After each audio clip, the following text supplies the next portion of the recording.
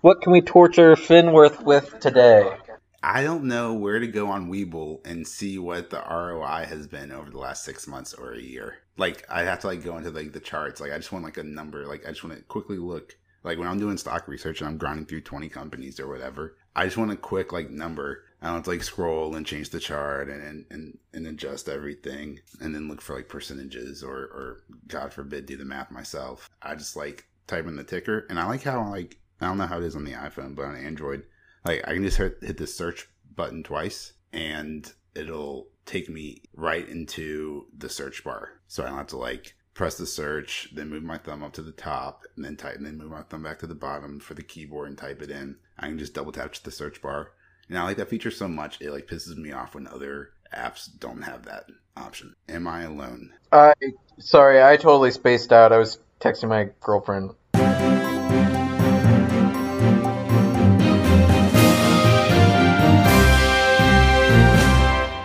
Welcome to the Roots Report. My name is Patrick.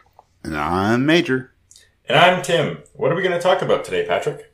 Well, today we're going to go over the Duolingo IPO, the Robinhood IPO, BTC broke above 40K, AMD hits record revenues during the chip shortage. And actually, I wanted to start off by throwing this to you, Tim. Duolingo IPO, they do a lot with language learning. Do you know of anyone in Quebec who needs to learn French? I know you're from Canada. Do you have any experience with that? So I actually used Duolingo during high school. I went out to a trip to Quebec quite a few times, actually. And it was kind of part of extra credit you could sort of do by working through the Duolingo sort of French curriculum that they have there. And it was an extra bonus you could sort of apply to your mark at the end of the year. So yeah, I don't know. It's pretty neat that they're going through the IPO now, and a company that I think long term, people are probably going to want to become multilingual in the future, especially as globalization continues. It's very likely you'll have a relationship at some point in your life, whether it be professional or personal, with someone from another country. And it may be nice to be able to speak in their tongue as well as your own. Yeah, I mean, that makes a lot of sense. Like you said, with the globalization of the market, as more people connect online, right? And yeah, let's be honest, you get tired of your social circle after a while, even online. So, maybe branch out. How nice would it be to receive hate tweets in a second language that you can actually read, so you can go home and cry about later on? Oh, so sad.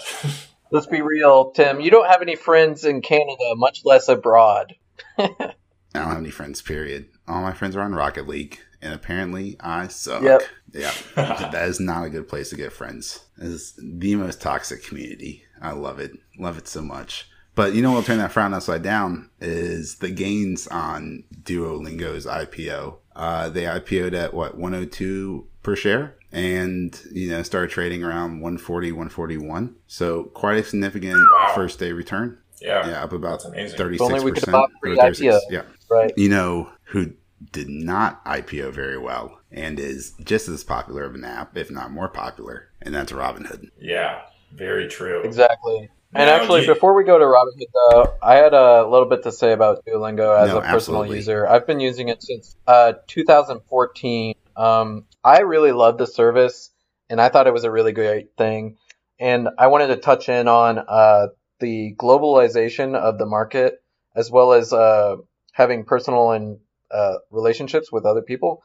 Actually, I think since COVID and other things with supply chain issues, we're actually reaching a time where we might contract our globalization. There's been some models that I've seen that show that we're actually becoming less globalized. The peak was around I think it was 2015, 2016 of globalization. And since then, we've seen increasing nationalism. That combined with 3D printing, which will make manufacturing more local. And the fact that also I wonder often about if we're going to have just a translator kind of sci-fi tech in the future where you put something in your ear and it just boop translates it for you, which actually Google is already working on with you can just speak into your phone and it'll translate automatically. So I really wonder for the long-term future. The short-term future, we're fine. But I wonder for the long-term future if it's a viable company. However, as a user, interesting. I love it. I learned how to speak Chinese on there. So, 我会说一点普通话. So, I mean, it's pretty good. It'll teach you a lot, teach you the basics at least. You could get pretty far in it. So that's an interesting point, Patrick. That's really interesting, actually, that we're becoming like less globalized. When I was using the term globalization, I was thinking more of like on a social media context, like how we're becoming more interconnected, since you can, read tweets from around the world. And if you want to know like what that person said, you can just copy paste, from that tweet into Google Translate and you can see what they put. And then you can put your response and then hit the little reverse button and they'll turn you back to that language. And so, theoretically you can talk shit all over the world now, thanks to Google Translate. But you bring up a really good point about communicating person to person. Now, if you're doing like a long-term perspective, you'd imagine at some point on Earth, we'll pick like a universal language, right? This might be 50 years or 100 years from now. But what is that but long-term investing, right? So there are going to be a bunch of people on the planet who have to learn another language, just mathematically, right? If we come to that. Yeah, for sure. And financial literacy, I guess you could say, is its own language. We're just going to talk in stocks. I mean, programming is a language too, but it's not communicable by people. Actually, I think we might see balkanization of spoken languages. Yeah, and I mean, math is the universal language. But yeah, I was talking about, will everyone speak English? Will everyone speak Mandarin? Will everyone speak German? Will we go back to Latin? Will we be attacked by bugs? That's what and you have to do sign language? I mean, we might actually reach a point of balkanization with that, though, because, and for people who don't know, balkanization is a term that means you get isolated pockets of language development. So if we have pieces in our ears that translate everything person to person automatically in real time, you have no need to learn any language other than the one that's spoken locally around you. So if we have that, then there would be no reason that people need to learn a global language, which would increase balkanization, because you would only learn a unspoken language, like a language without a translator, with the people around you. Boy, how great would that be to, every day your Google Translator gets updated with the newest and latest slang. So when you hear, you're a boomer and you hear something's on fleek, it'll automatically just translate it for you and tell you that thing's on fire, which, it'll also mean that thing's hot. Yeah. Or fly. Right. Extra old, you have to put in your age. It's floating. I wonder, if you've got a piece of Google in your ear talking to you, could you just be like, hey, G word, because I don't want to activate it on my phone. Hey, G word, could you just ask it to define something like you're talking to yourself? And would this be how we make phone calls as well? Because we definitely don't use our cell phones for that. I think eventually that's probably where we're going. Just having sort of some kind of integrated device that is either voice activated or something thought activated, maybe even. Who knows?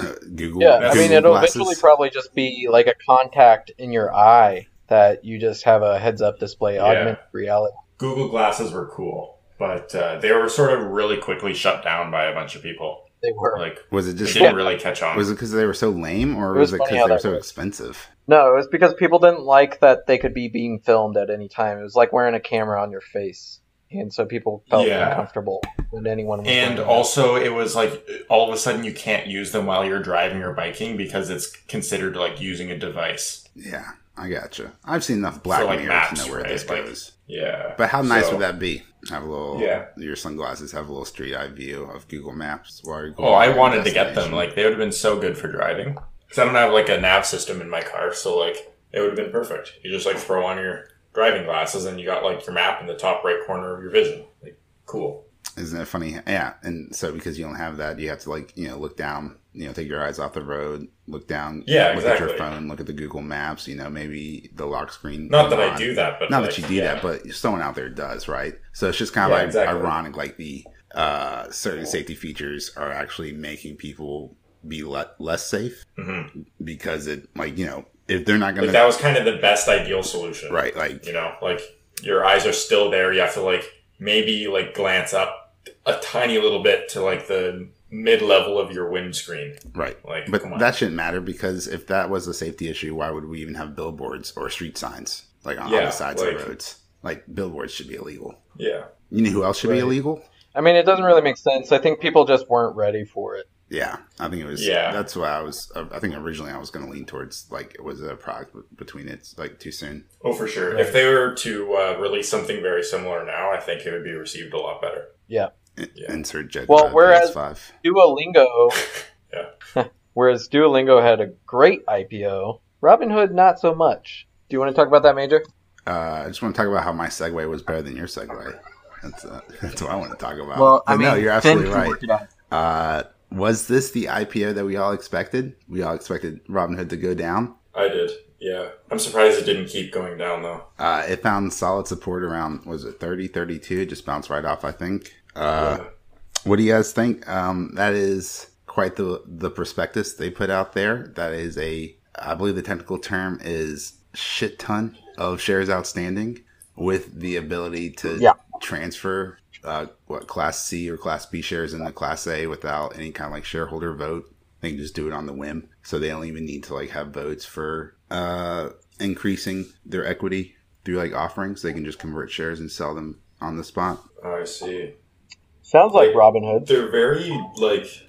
Sounds like Robinhood. Willfully trying to set up, like, a money-making machine that makes money for them, pretty much. Right? Like, they're real dickheads. Based entirely on transactions now. So they don't care if, like, the only thing they're looking for now is increasing users. Right. Because with, like, the halting of trading GME and AMC and some other things, Dogecoin, whatever. Yeah, Doge. RIP.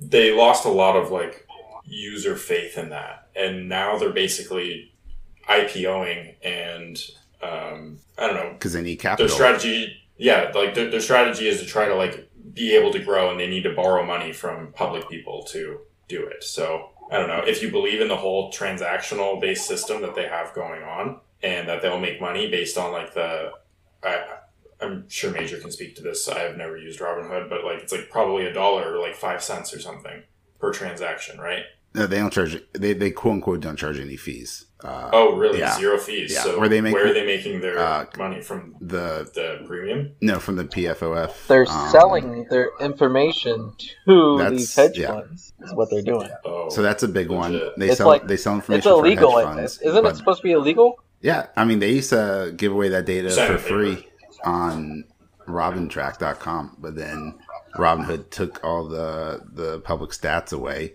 Why? Because now they can sell them to, you know, BlackRock and Vanguard. Like, you know, this is what the retail traders are doing. Exactly. Like, you pay good money to find out what, you know, those dumbass retailers are trading on Robinhood, right? Like, how important is it to know that, you know, Tops or some other terrible shipper company, right, has seen a 300% increase in shares being purchased by Robinhood? Like, that's invaluable information. You could do a lot of manipulation with that. Data is power. But they also, it's just I think their main source of revenue is the payment order flow. So they don't so much charge commissions or fees for the transaction. Where they make their money is being the middleman for the shares.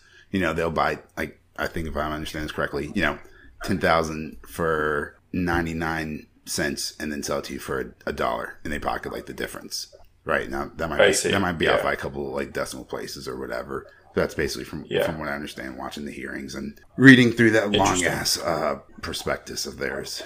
But I get a lot of Facebook vibes from it. Like you were saying, they lost a lot of customer faith, but they didn't lose a lot of customers. Like, yes, some people were angry enough to transfer out of Robinhood, and Webull was smart enough to offer a $75 credit, which is how much it costs, like, transfer the equity stocks or whatever, something like that. But they cover the cost for you to switch, which is smart, right? Makes a lot of sense if your competitor, screwed up. But, Webull did it. Fidelity did it. I understand, why Robinhood did it, right? It was that or go bankrupt. So, obviously, worst case scenario is that Robinhood just shuts down, right? So, they have to do the next best thing. So, the second shittiest thing. And that's what they did. Was it cool? No.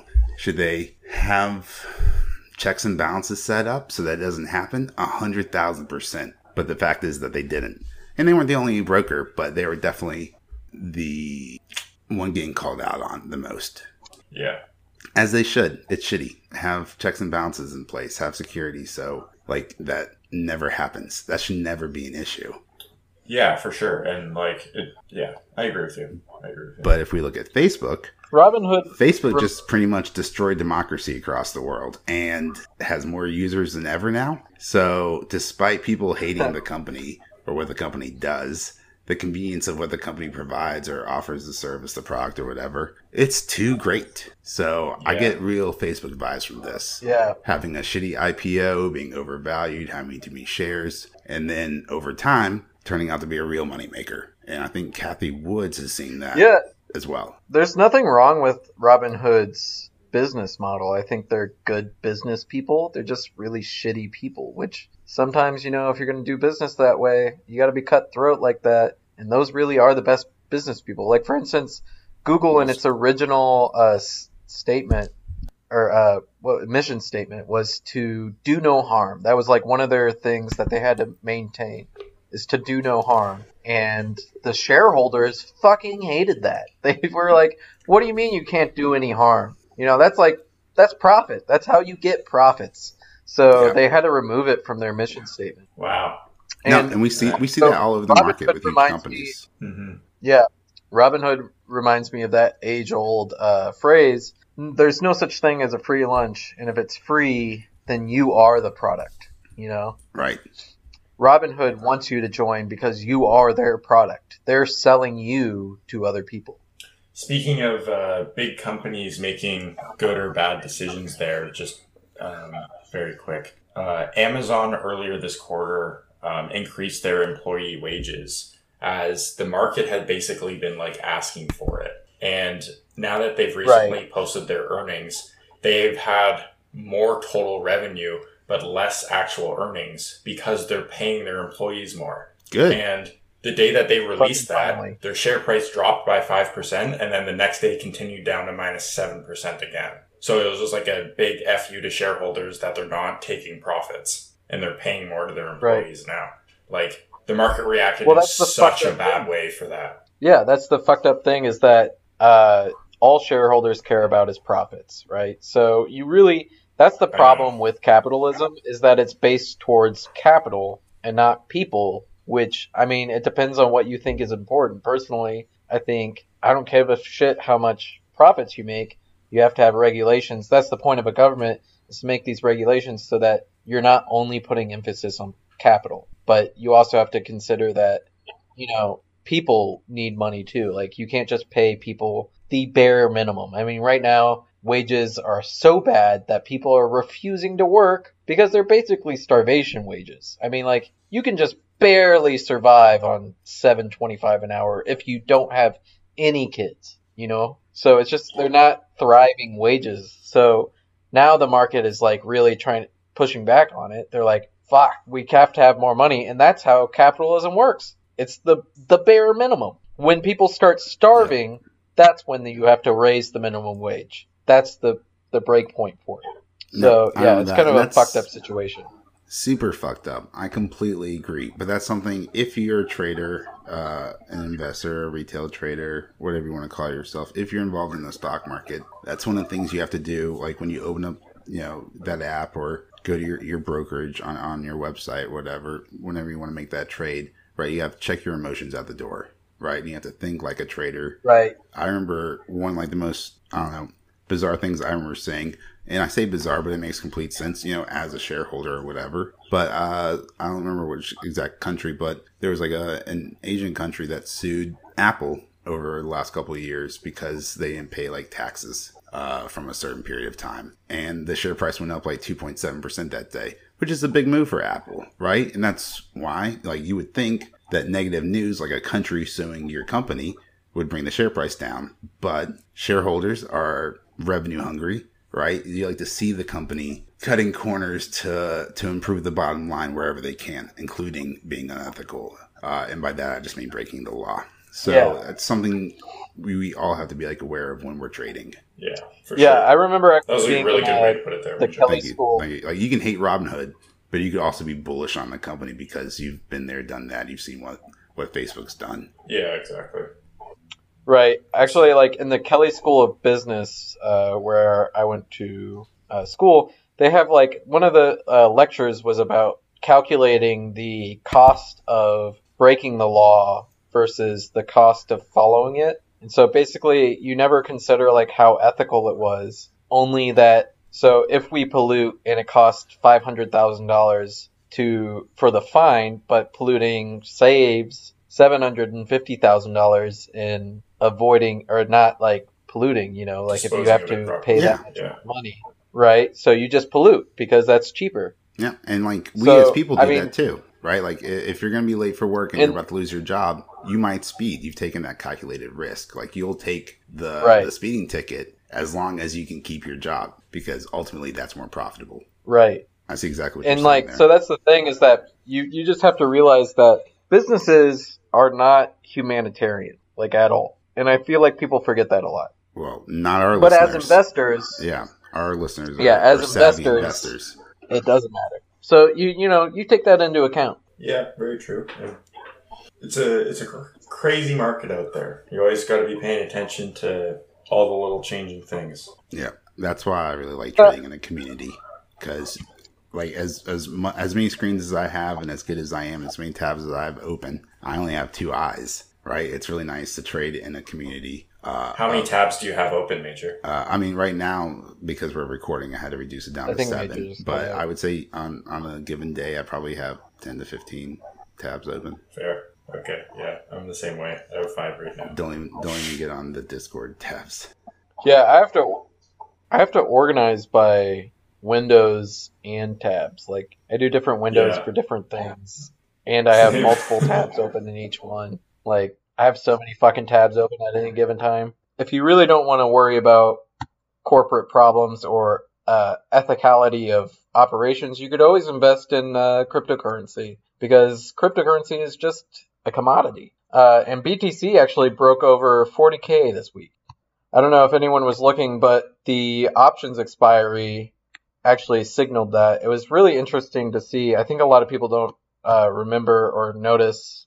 But options expiry actually affects the market a lot and tends to show increased volatility in the market, as well as like I always like to put my tinfoil cap on, and I think right before options expiry, you can always see some manipulation, and it really depends on what the options are ending at, like where are most of the options, and so it'll either stay above or below those until after.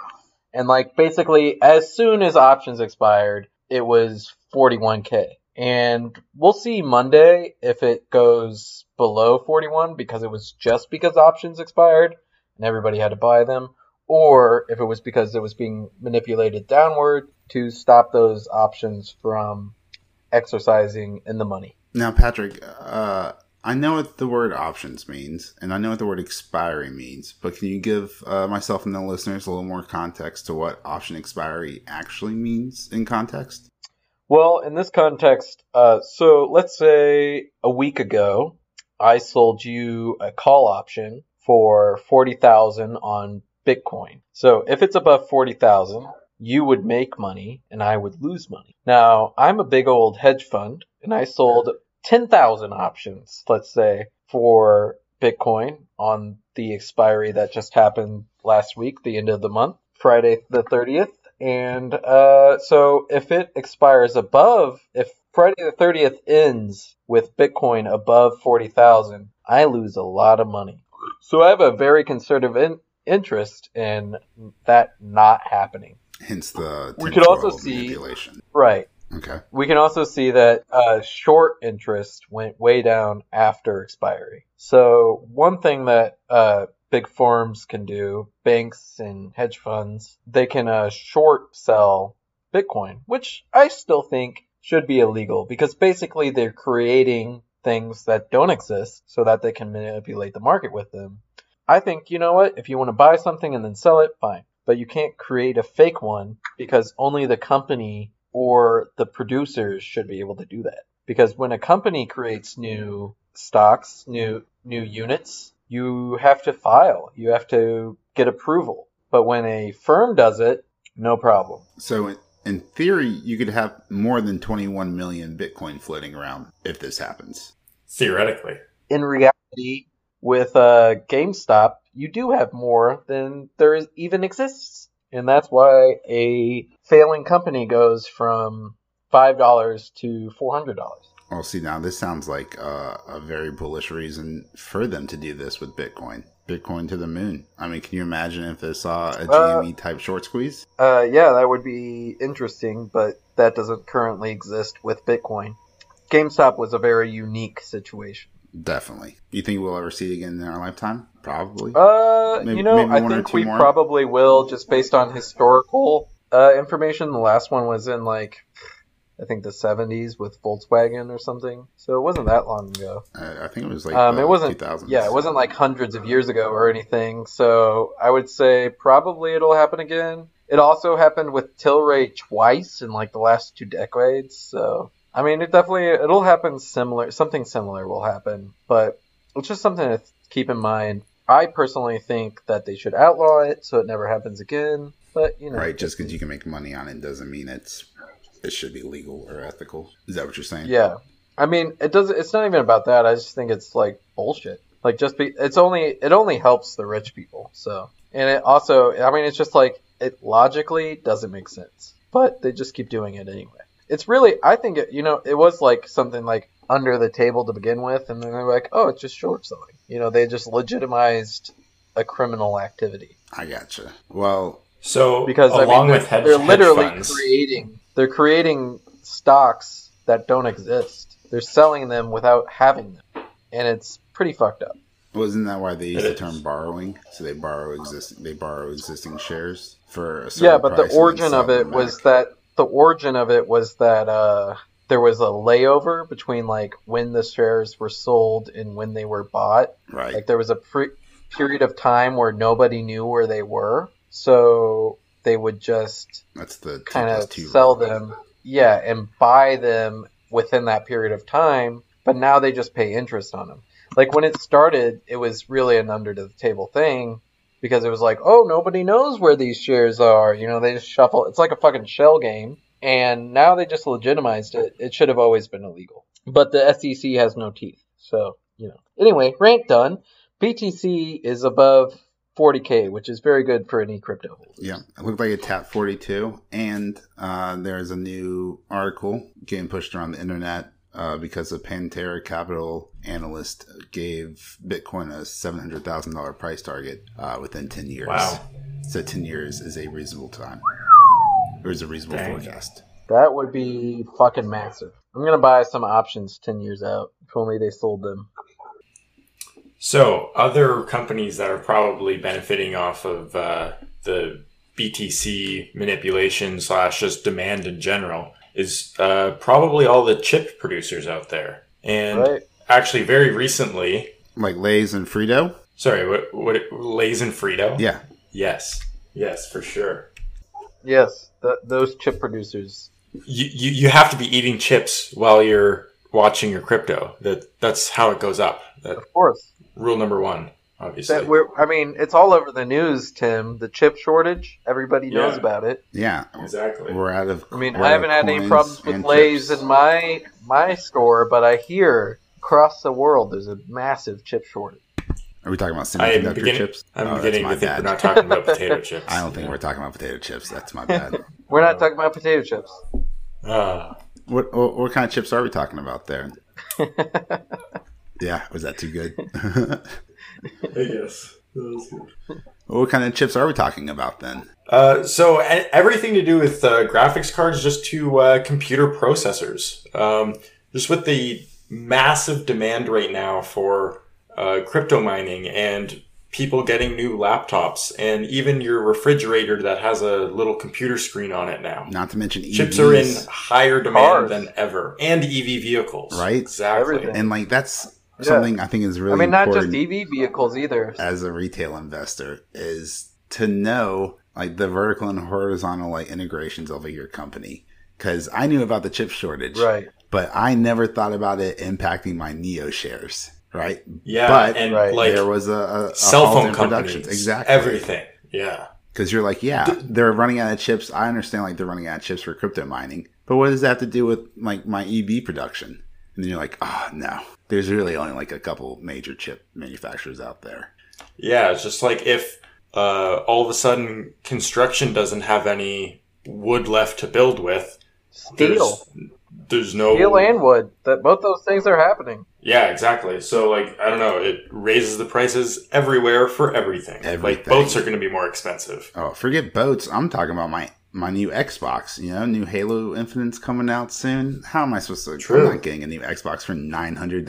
Are you kidding me? But, like, that's what they're going for. Well, give it a couple of years. It'll come down. Oh, yeah, but... Then I'll be a couple years late to Halo Infinite, but I'm not paying $900. I know. Someone out there is probably just raging in the comments. I know I can play it on like the Xbox One I have now, but I am just making a point that the semiconductor chip shortage is a massive problem for people in and outside of the market. So if you've got like a tech stock, maybe take 5 to 10 minutes and look back into your companies and see if they've been affected or if they could possibly be affected by a semi-chip shortage. Because I don't think it's going anywhere, right? Chip demand is only going to get higher. The only thing that we can really do is either one, still be in low supply, or two, raise supplies.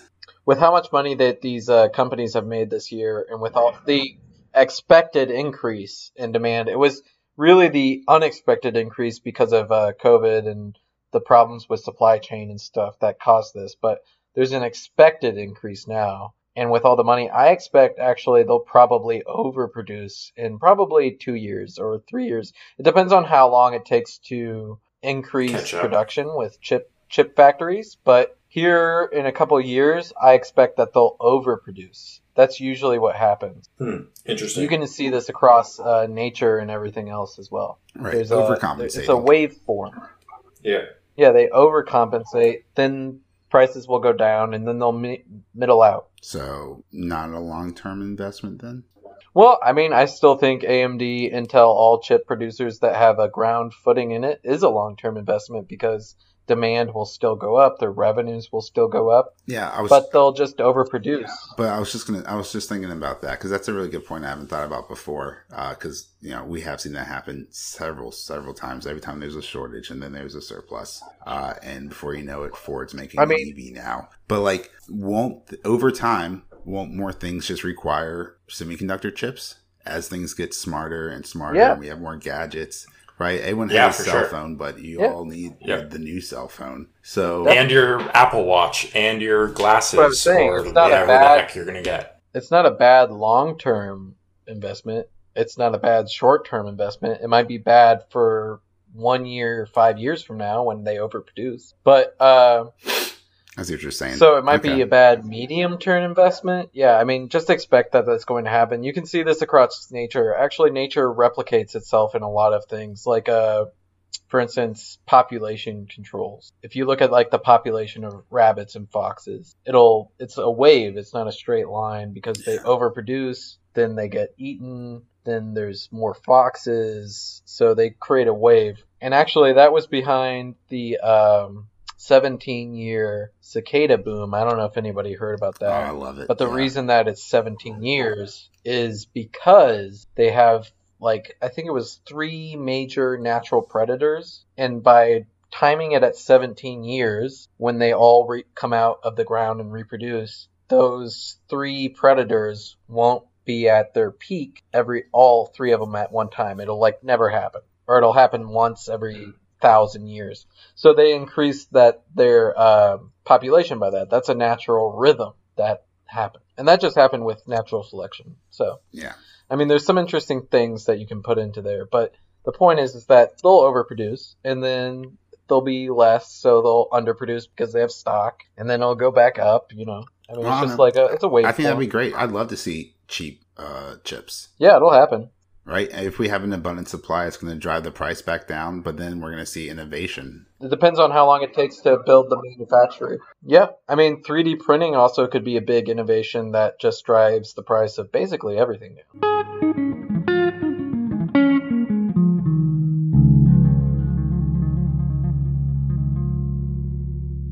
Thank you for listening to the Roots Report by Roots Research. Everything discussed in this podcast should be considered to be disinterested commentary between the hosts, and this is not financial advice, as we are not financial advisors. Please be sure to share and follow us on Twitter and Spotify, and even join our Discord. Links are in the description below. This has been Roots Research, and stay rooted.